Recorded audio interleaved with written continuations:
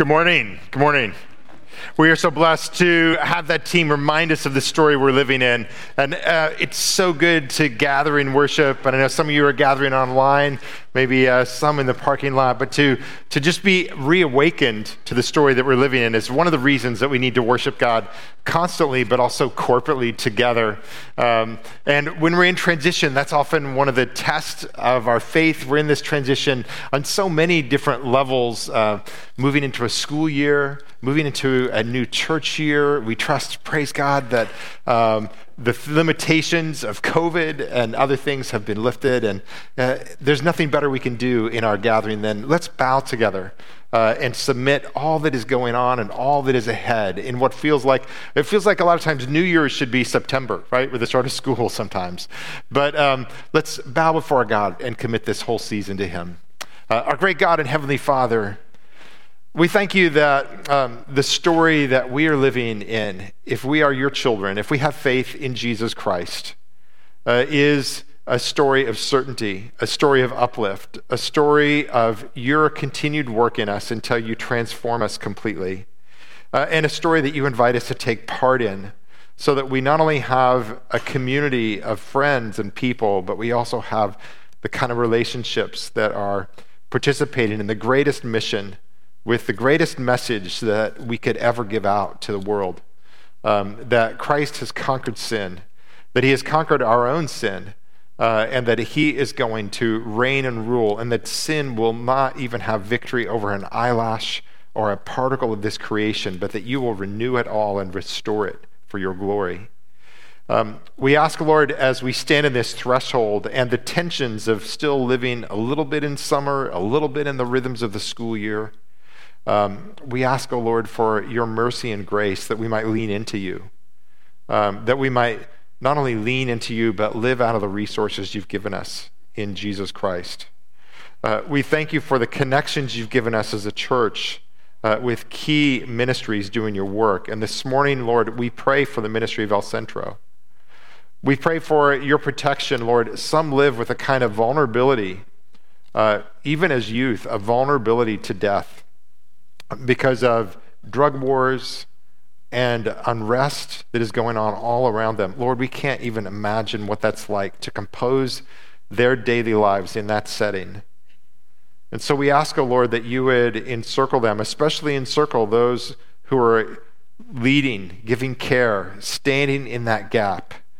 Jesus, would you stand in the void of everything that they need? And would you enable us to be those who not only resource that ministry, but who allow them to resource us with what it means to walk in faith when the very foundations of order seem destroyed. Lord, we ask, Lord, as we commence a new ministry year, that it would not simply be renewed activity on our part, but Lord, that you might renew our expectation, our awakening, our capacity, and our hunger and appetite to walk with you. Lord, thank you there is not a peak in the Christian life that then we recede from, but that you are changing us.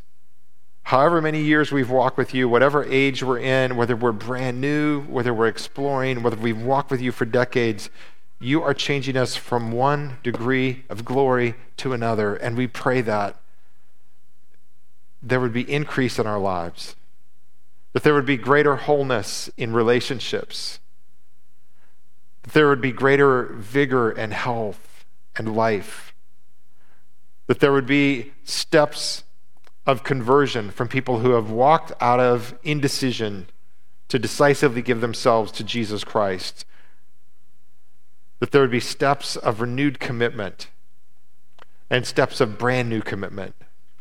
And we look to you, Lord, because you are the one who your word says calls us to walk in the newness of life. And so, Lord, we take all of the noise and all of the competing demands, and we ask that they might bow so that we might hear your voice prevailing over all. And we pray, Lord, that this coming ministry year would be one where we know that your Spirit is leading us in triumph in Christ, working in us in the reality of life and its continued struggles, and the fact that we do not yet live in the place where all things are as they're meant to be, but that we are moving to that place, and that you are using us as your instruments. We pray now that you would enable us to hear your word, to respond to it in truth, and for it to inform our lives and our stories. In Jesus' name, amen.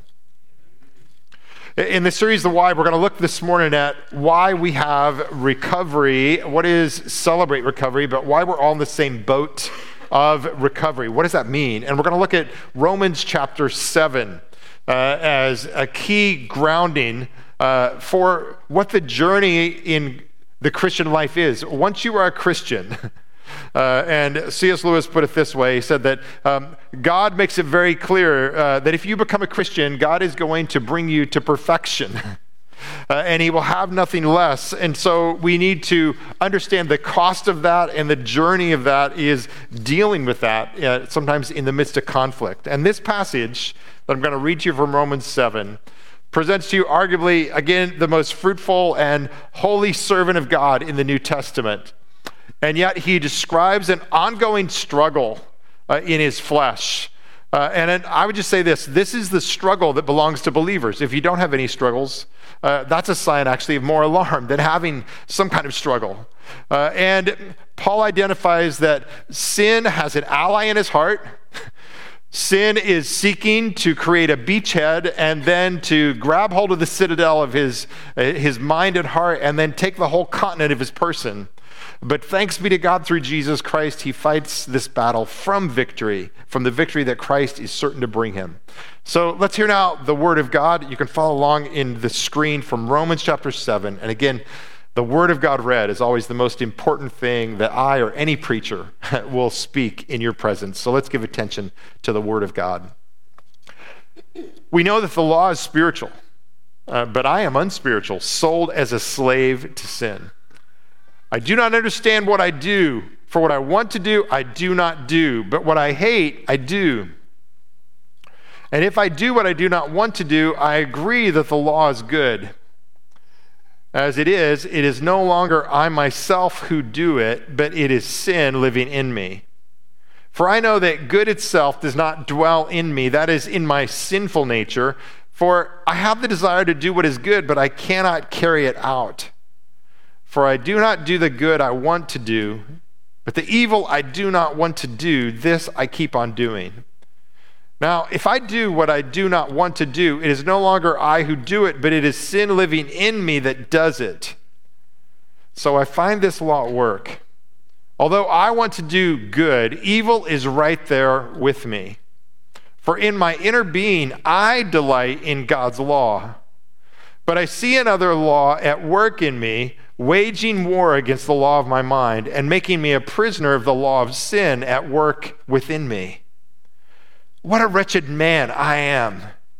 Who will rescue me from this body that is subject to death?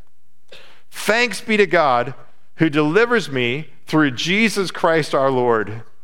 So then, I myself in my mind am a slave to God's law, but in my sinful nature a slave to the law of sin.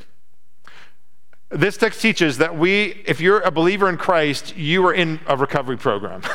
You're in the recovery of the essence of who you are, made to be like Jesus Christ. And this passage also tells us that all of us are in a recovery program because we've all had an intervention from the outside, and that intervener is Jesus. And we've received an ultimate intervention from him. He says, who gives me the victory? He says, but Jesus Christ gives me the victory. So the battles that we are fighting, the skirmishes we have with our own sin, with our hurts, with our habits, with our hang-ups, with our relapses in this Christian life, they do not have the final word. And we are fighting not for victory, but we are fighting from a certain victory that will take place. And the first thing we see in this text is that in the best of people, the best of Christians, there is an inner conflict. In fact, it's a bit of a warning if you don't have a sense of conflict. If there is nothing going on. If if you have trouble with that, there was a discipleship course called this Sonship Discipleship course that my wife and I took and taught for a few years. And one of the ways that course helped you realize the discipleship struggle in your heart is it gave us an experiment for a week. And it said for 1 week we're to have zero tolerance for these sins. It said, and we were to enlist each other in our marriages, among our friendships. And it was said, do not allow yourself to complain even a little bit. Not about the weather, not about the inflation, gas price, no complaining. Then it said also, do not allow yourself to run anyone else down even a little bit. No negativity about other people, even a little bit. The third thing was no excuses. You're not allowed to make it, if you're late, you're not allowed to say traffic or whatever. You just apologize.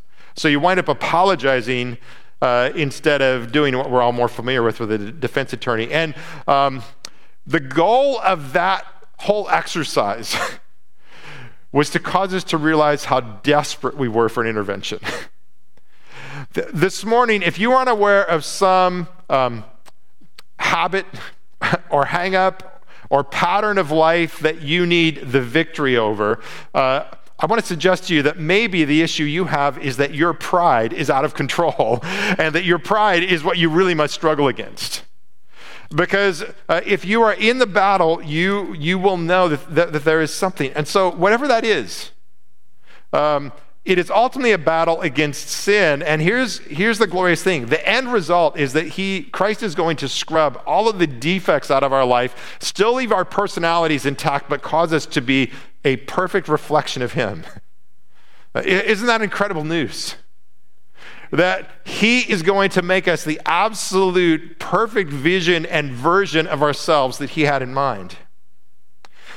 And the reality is, the path along the way is not just this path of this upward progress all the way. I know we all like that, right? We all like the idea of thinking that I'm just getting better and better, my performance is getting better and that. But this is not true. Paul found that within his own heart, there was a sabotage that could take him at the very moment that he was wanting to do the most good, and it would come in and it would contravene and it would take him captive at the very moment that he was seeking to move forward. I would just say that if this is true of Paul, what encourages me, if this is true of Paul, then I dare not be discouraged by the conflict. And in fact, Paul says that this is what the law's purpose was, basically to secure in us an idea of what is right, because we are so fickle-hearted that we can easily change the standards along the way. But he said that the law can't transform us. The law is, again, it's like James says, it's the mirror we look into that can show us the defects, but it's not the basin that we wash in. It's not what we put on to improve. And so we're battling against sin itself. And it has its manifestation in smaller battles. But I would just say this, pick any one of those things, not allowing yourself to complain at all, not allowing yourself to run anybody else down, not making any excuses, and you will rally the resistance of your heart. You will expose it. You will flush it out of the grass. Because when we have a zero tolerance, that is when we've really begun this. So, sometimes the Word of God annoys us, right? Any of you experienced that? People say, like, Pastor, I didn't agree with your sermon today. It's like, well, that's fine. I read the Bible a lot of times and struggle to agree with it, right? So here are the things that I want to just confess to you that annoy me about this passage, but I think are true. First of all, it annoys me that things can turn sour in my life on a dime. It annoys me that things can move from Sunday, which I think for most of us is an expansion of like good spirituality in our lives, to Monday, where we are about as carnal as a goat. We are in the ditch. So things can turn sour on the dime. The second thing that annoys me is the subtlety of the what Paul here calls his sinful nature or his flesh that hides within him. And you may have noticed in this text, Paul talks about, it is not me, but it is sin within me. It is not me, but it is sin within me that does this. And he's not making excuses for it, but he's distinguishing himself. He's saying, this is not who I am. But it's still there. And it is right there with us. And it means, this is the third thing that annoys me, it means that yesterday's gains in my spiritual life never catapult me into a sin-proof, danger-free zone. I want a kind of progression. This is just getting better and better and every day that I move forward in Christ. But my Christian life is more like a yo-yo going up a set of stairs, and the stairs are icy, and I fall a lot. That is more the expectation, because our Christian life is such that we may get a sense of mastery over an area of life for a section, and then we're put in a different circumstance that triggers our flesh and all these responses. Anybody relate to that? And that is not something we're meant to be discouraged about, but we're to say this is part of the ongoing struggle. Because the ultimate transformation is to not just make us free of our habits, hurts, and hang-ups, but it's to use those habits, hurts, and hang-ups to make us more like Jesus. And there is a difference. You know, someone who has accomplished a victory or transformation through their own self-effort can be one of the most insufferable people to be around, right? They are the new person who has given up, who has accomplished, maybe they've decluttered, maybe they have lost weight. There is some external kind of thing, and they have all the answers. But they have done that.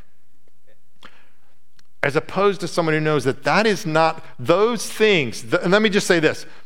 The things we struggle with and have not overcome in our life, just like the prayer requests that have not been answered, may be the very thing that Christ is most interested in using to keep us close to him. I remember a pastor who told me that in his study, he had someone who was a very, very well-known leader. You would know their name if I mention it to you. And unbeknownst, I don't think this secret ever got out. They've since died. But they lived a life of such lack of self-control in all kinds of areas. They died a premature death. It was kind of covered up. But they were continually being treated for all of these things that were, and the pastor said to them, he said, your problem is that you've not yet reached bottom. Despite all of those things, this person had never reached bottom. And reaching bottom is one of the greatest graces. So those are the things that annoy me about this text, because I wish that things wouldn't turn sour on a dime. I wish my flesh was more obvious and not more subtle so I could detect it. I wish that yesterday's gains really were solid and I could rely on them. But here are the things that encourage me, and I hope they encourage you. First of all, my struggles are in no way unique to me. Every single one of us has a shadowy, dark self that lurks in the background. It is not ultimately who we are. When Paul describes delighting in the law of God, he says, it is the Spirit, it is not me, it's the Spirit. He doesn't say that. He says, I delight in the law, right? He says, I'm doing these good things, but in the bad things, sin is right there with me. He's saying, this is that shadow self. And it's encouraging to say that this is part of the regular struggle of a believer. If you are not a believer in Christ, you may be discouraged and depressed about where you are in life, but you don't have the same kind of conflict of spirit and flesh. The second thing that encourages me, and I hope it encourages you in this realism, is the remedy for our struggles is constantly available to us. And that remedy is Jesus. And that self-distrust, which is part of what this passage calls us to. It calls us to a kind of self-distrust, that we don't trust our own arm of power and strength to deliver us. That self-distrust is not depressing, it's simply humbling. The gospel teaches us there is a difference between being humbled and being depressed. A proud person can be depressed because I ought to have better, I ought to do better, I ought to accomplish this. But a humble person can be both content and joyful. And once we acknowledge these things, we're put into a group of people that can pursue these things with us. And we realize those conflicts. So on the trivial, we may say we all want to be more healthy. Maybe we have a certain ideal weight, may have been broadcast to us from the world, not from Christ. But we want to lose weight, and we also want to eat Breyer's ice cream. At least I do. Which one do I want more? Which one is more beautiful to me? Well, when I'm always. It's on video. It feels so good. And when I am, and the recovery movement captures it well, when I am hungry, angry, lonely, and tired. Halt is what it says. When I'm hungry, angry, lonely, and tired, I am set up to relapse into virtually any kind of sin that I've ever indulged in. Just wear me down enough. And so the question is really not whether I have both desires, but it's which one is more beautiful to me. Which one is more beautiful to me, and how can I transfer that? And so here's an example that's not so trivial. I love my wife, and she's my closest friend, and we've cultivated a great partnership and relationship. But I want to tell you, I want to have a good marriage, and I want to be a good husband to her. But if she has wronged me, or if there's a conflict, I want to have a good marriage, but I also want to nurse a grudge and not forgive. I was amazed at this when we first got married, and really in the intensity of relationship. How I preach forgiveness and the need to repent all the time, and I would find it difficult to repent. I want to maintain my pride and not apologize without trying to justify myself. I want a good marriage, but I want a sense of pride in being right all the time. And here's the thing. If I talked to a marriage counselor who did marriage counseling seminars, and they were very helpful, I thought. And I asked him to come to our church again, and he said, I don't do that anymore, because I found that what I was doing was arming married couples with techniques that then they could use those techniques against each other, and they didn't work. He says, what I do now is I try to bring people to a humbling sense of the gospel, so we can puncture the deadly thing in relationships and in marriage, and that is, if you think that your mate owes you more than you owing them, you will not be fun at home. You will not be fun to live with, and you will not have a chance of having a good marriage if you think that you're the bargain and they got the bargain. And here's the problem. We would never want to bring that out to light, right? That is just such an ugly thought. I'm the bargain. They're not the bargain. They got a bargain, whatever. But that track is being beamed into our lives 24/7 by a radio station directly from hell. It's the big lie. So again, I want to be a force for the kingdom of God in Christ. But I also want a life of endless pleasure and comfort, some power and influence, but no responsibility. Those things don't go together, but they're a conflict.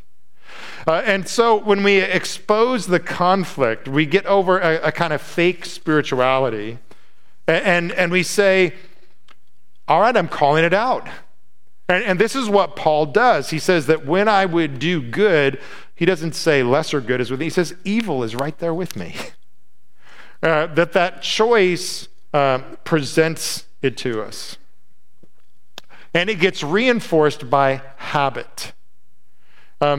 Habit drills caverns into the brain and rivulets into the brain. And you know where there are rivulets, that then when the water comes, that's where it flows. Have been tremendous research into the devastating effects of pornography in the psychobiological area. And a professor of Wheaton College actually measured what happens when a person subjects themselves to pornography is it actually creates pathways into the brain at which things fall. And this is true, I would say, of most sins. They are creating pathways. It's why we have to be very careful what we give ourselves to, because it stays with us longer than we think it does. And this is why there are more people who have never looked at pornography than people who have only looked at pornography once. There are more people who have never been drunk than have only been drunk once. There are more people who have never eaten chocolate cake for breakfast than people who've only eaten it once. And let me just throw this one in there. There are more people who have never said, "We are Penn State," than people who've only said it once. I'm fairly new to Pennsylvania. It is still annoying. Sorry. If we didn't go there, go Indiana University, Indiana. That's what I want to say. But we create paths for sin by our practice. And one of the words Paul uses when he says, "I do not do what I want to do, I do what I hate," he actually uses the word practice. So he's saying, I, the Apostle Paul, who loved Jesus with my all, who've been beaten, and had 39 stripes of being flogged for Jesus Christ. But he says, in my heart of hearts, I'm still susceptible to recidivism. Or he says, there's still a divided self that I have to do battle with and every day be looking outside of myself to Jesus Christ. And this is where it's more than just habits. With determination and help, many people are able to kick nicotine, kick sweets, kick caffeine, but no one, the Bible says, is able to evict sin apart from Jesus Christ. The best we can do is exchange one sin pattern for another kind of sin pattern. And if we conquer certain sins of the flesh, sins of the spirit, including the sin of pride, come in. And so Paul says, what I hate, I practice. He doesn't just say I do it once or I relapse once. He says, what I hate, I keep on practicing. And what happens to us is our flesh calls out to us like an old coach and says, hey, you've not been practicing. Let's show up for practice. And so when Paul's asked, what does he practice? He doesn't say, I practice evangelism or preaching or memorizing scripture. He says, I find myself practicing evil, and I need to rouse myself to make the cry, who will deliver me? Who will deliver me? And how does he do it? He focuses on the victory that he has in Jesus Christ. He says, thanks be to God who gives me the victory through Jesus Christ. And he is rousing himself. And here's one of the worst misunderstandings of this text. You can leave today and say, oh, well, so this conflict is always going to be there.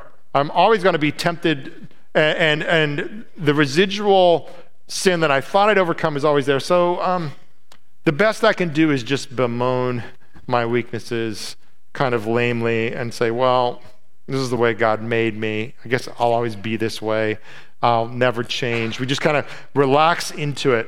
One of the worst misconstruals of this whole text, Romans 7, is to content ourselves with a lame and weak discontent that mumbles a little lament about how weak we are, bemoans that we're out of shape, and then proceeds to loosen the elastic on our pants and pull out that half gallon of Breyer's ice cream and start to enjoy it and just say, well, it's just the way I am. That's not what this text is doing. This text is saying that in the believer, there is a hopeful intervention that causes us to say, who is going to deliver me? It's like we're on this island, but we're not by ourselves, and we know the rescue is on its way, and we say, and we know who the rescuer is. And we are hair trigger ready to pray, thanks be to God who gives me victory. And so Paul fleshes this out, and he brings this out into the public. And this is why every church is really in an awareness that we're all in recovery program. We have a special, well-honed recovery program that goes through 12 steps. And if you know, the first step in the recovery is to say, I am powerless over my sin. That is not a statement that leads you to then just resign yourself to it. But it causes you to say, but there is a higher power. Now, Celebrate Recovery is Christ-centered. And I'm so thankful for that because he is, when you think about it, there are so many of these programs that are virtually secular except for an anonymous, undefined higher power. But what higher power in the world that made us, that is the intelligence of the cosmos, is actually concerned about helping lift me out of my hurts, habits, and hang-ups? It's Jesus. The shadow that the 12-step program casts so beautifully, and originally they were written by committed Christians who had discovered the depths of Jesus' concern for us in the hot battles for our souls in those areas of habits. It's Jesus who cares. And so protection of our anonymity is not only not necessary, it is not helpful. Because Jesus always helped the person who came out of the crowd and said, Lord, help me. Lord, I want to see. Or the woman who touched the hem of his garment. It's always a person who says, I'm willing to come out of anonymity. That's one of the things that Paul does for us. He's bringing all this out of anonymity. And I think we're actually helped that Paul doesn't share what his exact struggle is because he's saying it's a blanket that fits every struggle. And he's saying this is what Jesus accomplishes, and it is something that he has won for us rather than something that we have to fight for. I love a lot of the words of the older hymns. The one reason I love them is they just like rivet truth in that I can remember. I think that the contemporary lyrics are often as deep in content, but they're not as poetically riveting. And just one of the phrases of a hymn that I think I mainly sang as a child, "Oh, for 1,000 tongues to sing," is this little refrain. It says, of Jesus, it says, he breaks the power of canceled sin. I love that phrase. He breaks the power of the sin that he canceled at the cross. He not only came to deliver me so that I have the pardon of his sin, but he also breaks the power of that canceled sin. He breaks the power of the sin that I repent of. He breaks the power of the sin that I find still alluring. And it says, he sets the prisoner free. So he breaks its power and he sets the prisoner free. And then it says, his blood can make the foulest clean. His blood availed for me. That is such a power refrain in my heart. I don't know how that sounds to somebody who's never heard that hymn. It's just like he breaks the power of canceled sin. He sets the prisoner free. His blood can make the foulest clean. His blood availed for me. And this is why the great preacher Robert Murray McCheyne, who is a Scottish preacher, he said this about our battle with sin. He said, for every one look you take at your sin, make sure that you take 10 looks at Christ. Because if we're simply inward looking, we've lost the plot line of our development. That we've lost the plot line of the one who was going to make us as he is. And so as we're making progressive, and by what I mean is by progressive is incremental developmental change. Most of the things we really learn and embody, they're not just given to us instantly. Like technology, I just press a button. We are not pieces of technology. We are souls that God is doing a progressive work because in that progressive work, we're going to learn the lesson. So here's some descriptions. I think they apply really to all of us. But let's say you're fighting negativity. And you've noticed that a lot of your speech is negative. Maybe you've had a friend point it out to you. Maybe you've had a spouse point it out to you. And you move from being a person who is just kind of drifting in negativity. Maybe it's a sign that there is a kind of latent depression resting into your life that's coming in like an unwanted fog. And so someone says, you're very negative lately. You seem to be pointing out all the can'ts and impossibles and all the flaws and all the faults. And so you move from negativity to being a person who, first step is, I'm going to fight negativity. And you start to catch yourself. And then out of catching yourself, you start to displace catching the negative words you're going to say with finding a positive affirmation. And then as you move into positive affirmation, you become a person who abounds in encouragement. You've gone on a journey. You've gone on a journey. It was C.S. Lewis who I think so helpfully said, he said, Christians are not better than non-believers. I find this so helpful as I think especially in the neighborhood that we moved from over 20 years, I encountered people who we really have come to love and we cherish and we're going to keep in our lives who are not believers at all. And in so many categories of their lives, I'm like, they are better than I am. They are more thoughtful. They are more publicly aware of the entire neighborhood. I think of one couple. I jogged past the recycling bin and it's like, they are more organized at recycling. Wow, they're incredible. Or I'll hear their tone of voice or their positivity or the fact that it seems like they are such a sensitive coach to their kids and not a critic. And I say like, okay, they're better than I am. And God has reminded me, I think partly through C.S. Lewis, partly through his spirit, he said, Bob, the goal is not to make you better than people who don't believe. The goal is to make you better than you were. So here's the reality. In church, and we sometimes get slammed for this because if there's one faith the world holds accountable to what Jesus has taught, they hold Christians accountable, right? You don't usually hear people say, you're being a bad Buddhist. You're being a bad New Ager, but you're being a hypocrite. You're a Christian, right? And what Lewis says, he says, sometimes the church has got someone who is kind of a grump, kind of a misanthrope. And he says, well, and they're grumpier than the rest of the world. And you say, yeah, but you know what? If Jesus Christ had not invaded their life, they would have been a serial killer. So he's at work in them. So here's the progression of change from one degree of glory to another. You come to Christ and you were kind of a complete misanthrope. You just didn't like people. You progress from being a complete misanthrope who hates people to becoming a grump. Well, there's a little progress to that. And then you move from being a grump to somebody who can catch themselves when they're in an irritable mood. All right, I'm irritable. Do you know how useful it is when you tell someone I'm battling an irritable mood? That is such a helpful practice. I recommend it. Not that I know anything about it, but I recommend it.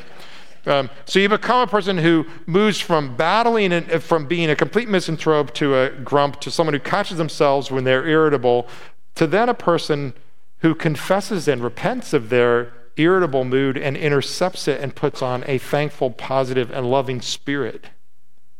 There's a train there. There's a progression, and it is like walking icy stairs with a yo-yo. You're at times going to slip. So you move from a person who says, "Hey, you know what? I've been raising my voice too much at my children." You move from a person who does that to a person who catches yourself and apologizes and tells your children, "If I do that again, call me out." Now that's a good power move.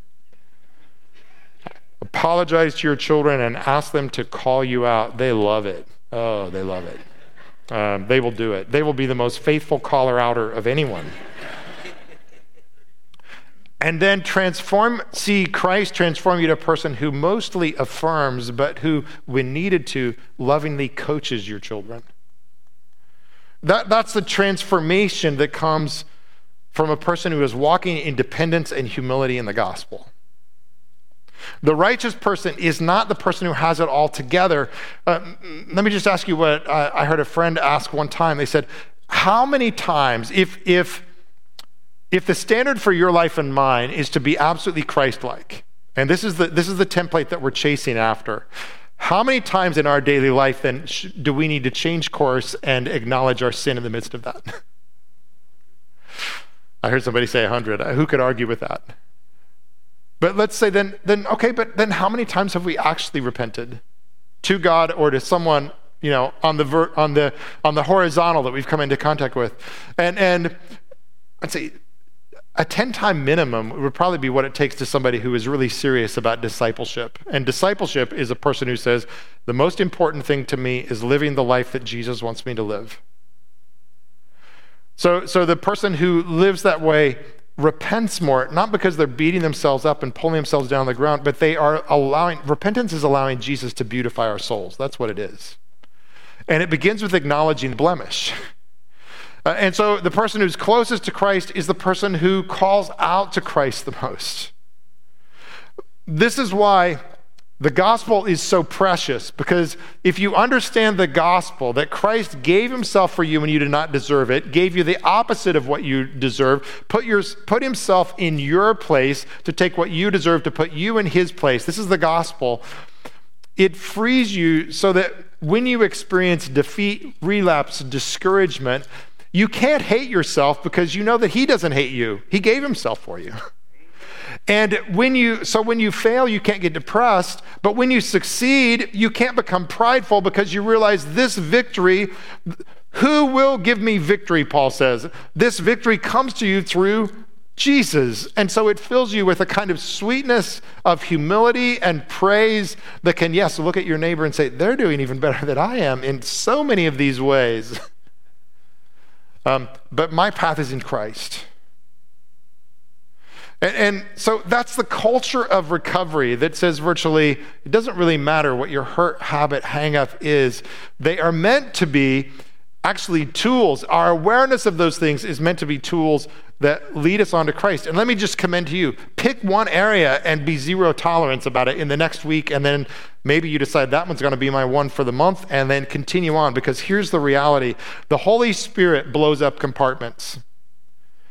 You cannot just say, I am going to pursue one of the fruits of the Spirit. By the way, Paul doesn't use the word fruits. He looks at them like a cluster of grapes, the fruit of. So you get all of them: love, joy, peace, patience, kindness, goodness, gentleness, faithfulness, and self-control. All of them have to come together. So if you say, look, okay, if someone's pointed out to you, hey, how about more gentleness or patience, or whatever.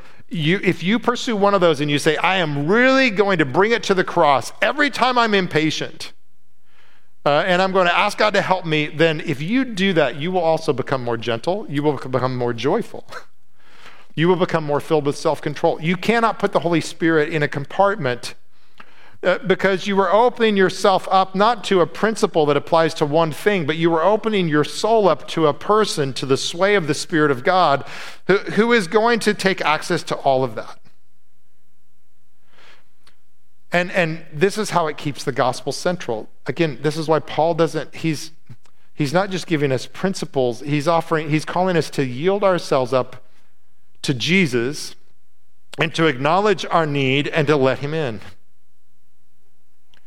I want to close with a story, and I tell you this story because a few of you may know this week we lost a very, very dear friend, one of the most godly, Christ-passionate people that we've been blessed to know. His wife is Liz's, absolutely one of her best friends, and he was just one of these understated people, but who made a difference when he was in the room. And one of the things about him that I said at his funeral is that one of the differences he made in the room, and before I even knew who he was, whenever I would preach those points of the sermon and like the gospel, the sweetness of the gospel would just start to break open. And it's not the preacher passionate because he's denouncing sin or he's proclaiming the truth, but like the gospel sweet, he would just radiate. He would just radiate joy. And I remember one particular sermon that I was preaching, and I shared this testimony. And I just want to close with this story that a pastor told that I relate to. I could almost have told this story, but it's not my story. It's another pastor. And I remember in particular, he was radiating, but also I believe there were tears in his eyes.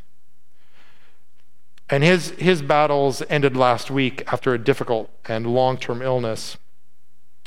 But I really believe that the battle of recovery is primarily the battle for the affections of our hearts, and that when we love Christ and love the gospel and are passionate about that, it has this powerful way of displacing the old trajectory of things in our lives with the narrative of Jesus.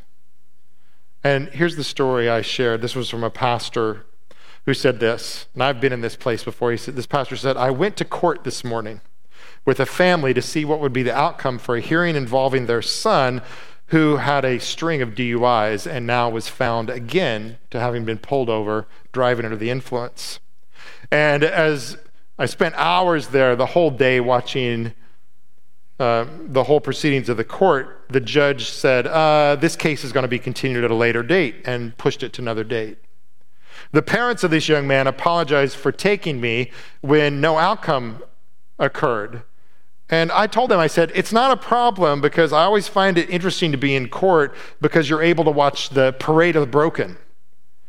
And as soon as I said parade of the broken, I had to kind of apologize. I said, I didn't mean that in a harsh or condescending way at all. It is what it is. When you go to court, you've got broken people standing before a judge asking for mercy and hoping they get it. And there's no place to hide. And everybody in the courtroom knows exactly why you're there. The charge is read for everybody in public. Everybody knows what you've done.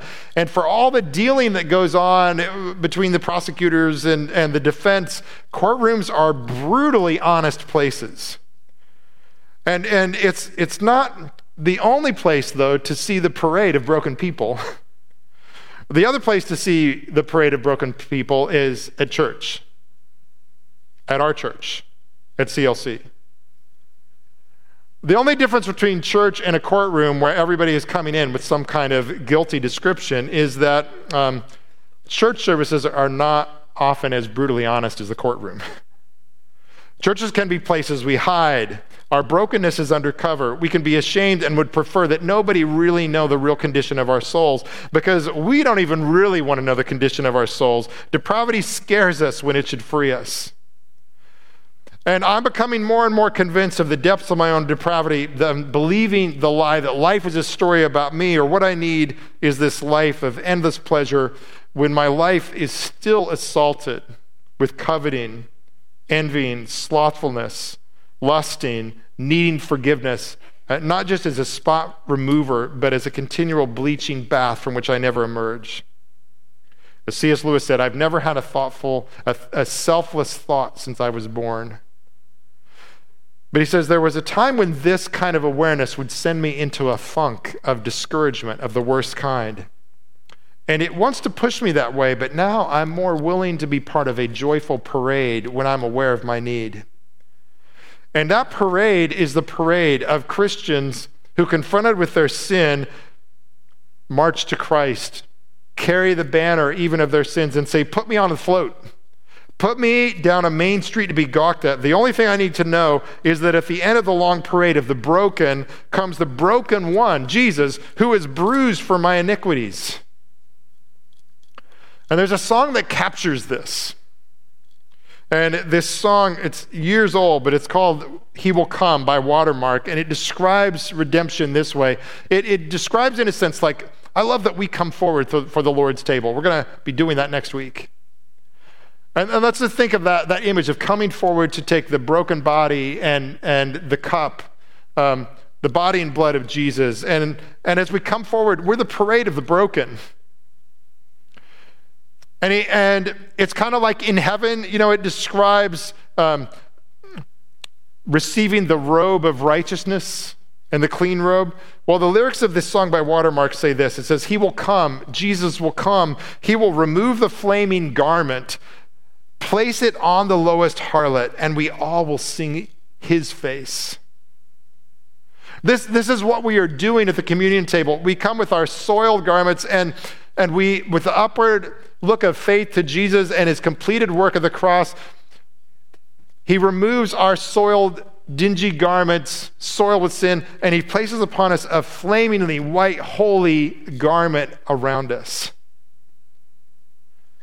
This is the parade of us as believers who are walking with Christ, who are seriously doing our best to serve Him, and yet finding that we're in fits and starts and relapses. And yet, in the midst of that, God is bringing us on an upward path, not one of just more and more victory and less sin, but more likeness to Christ in the whole walk of life.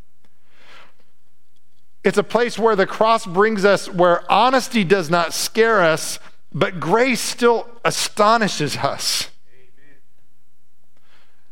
And so the lyrics of this song go on. It says, He softens all that's hardened, changes deserts into gardens, breaks the chambers of our darkness, and we'll all be overwhelmed as my scars will turn to fountains and my valleys turn to mountains, and we all will see his face.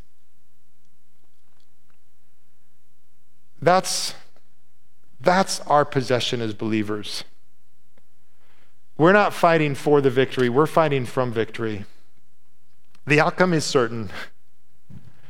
And we're walking and being changed from one degree of glory, but can continually say, and may God make us hair trigger ready to say, when the battle gets the fiercest for us, in something we know that Christ would change, may we be quick to say, thanks be to God who gives me the victory through Jesus Christ. We've had an intervention.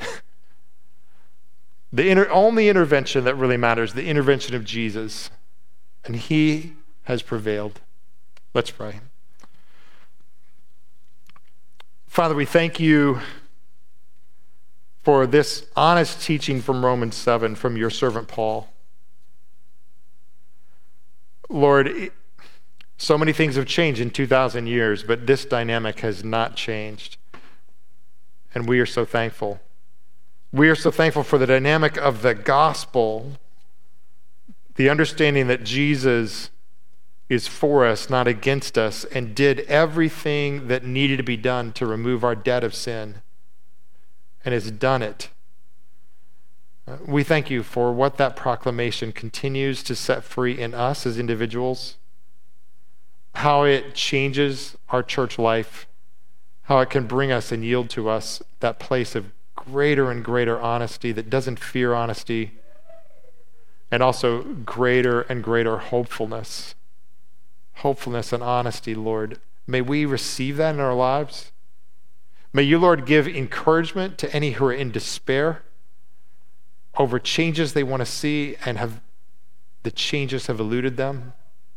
May you give humility and practical grace to all of us that we might pursue you.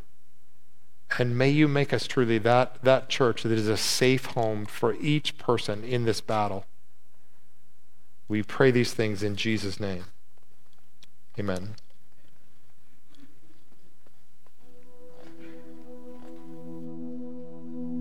I'm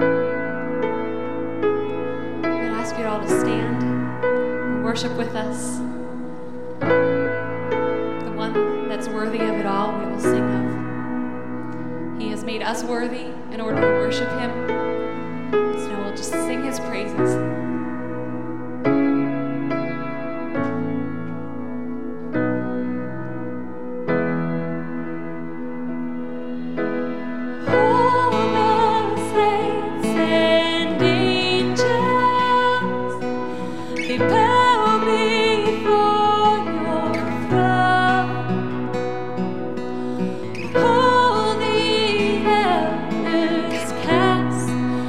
Crowns before them.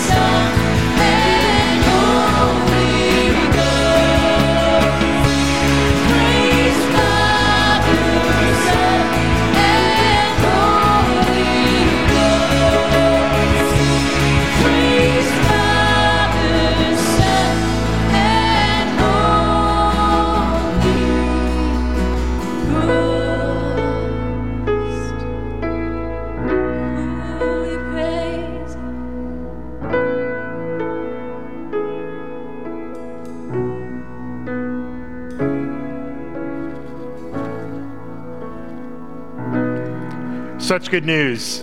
Isaiah 53 says that Jesus will see the suffering of his soul and be satisfied because that promise he's made for us to be whole will be fulfilled. So I invite you linger with us, enjoy some snow cones, and find out more about El Centro. If you're not aware of that awesome ministry that we partner with, make that, catch up with that. And lift up your hearts and receive this blessing from 1 Thessalonians 5. Now may the God of peace sanctify you, make you like Jesus, sanctify you through and through. Body, soul, and spirit, may he do this. Faithful is the one who calls you, and he will bring it to pass through Christ our Lord. Amen. And just a reminder, snow cones are not this week. They're on the 11th, but come with us and pray after. Sorry, I gave special there's promotion. No snow cones, but there's prayer. Thank you. There is prayer in the parking lot for the transition. Thank you so much. That's why we...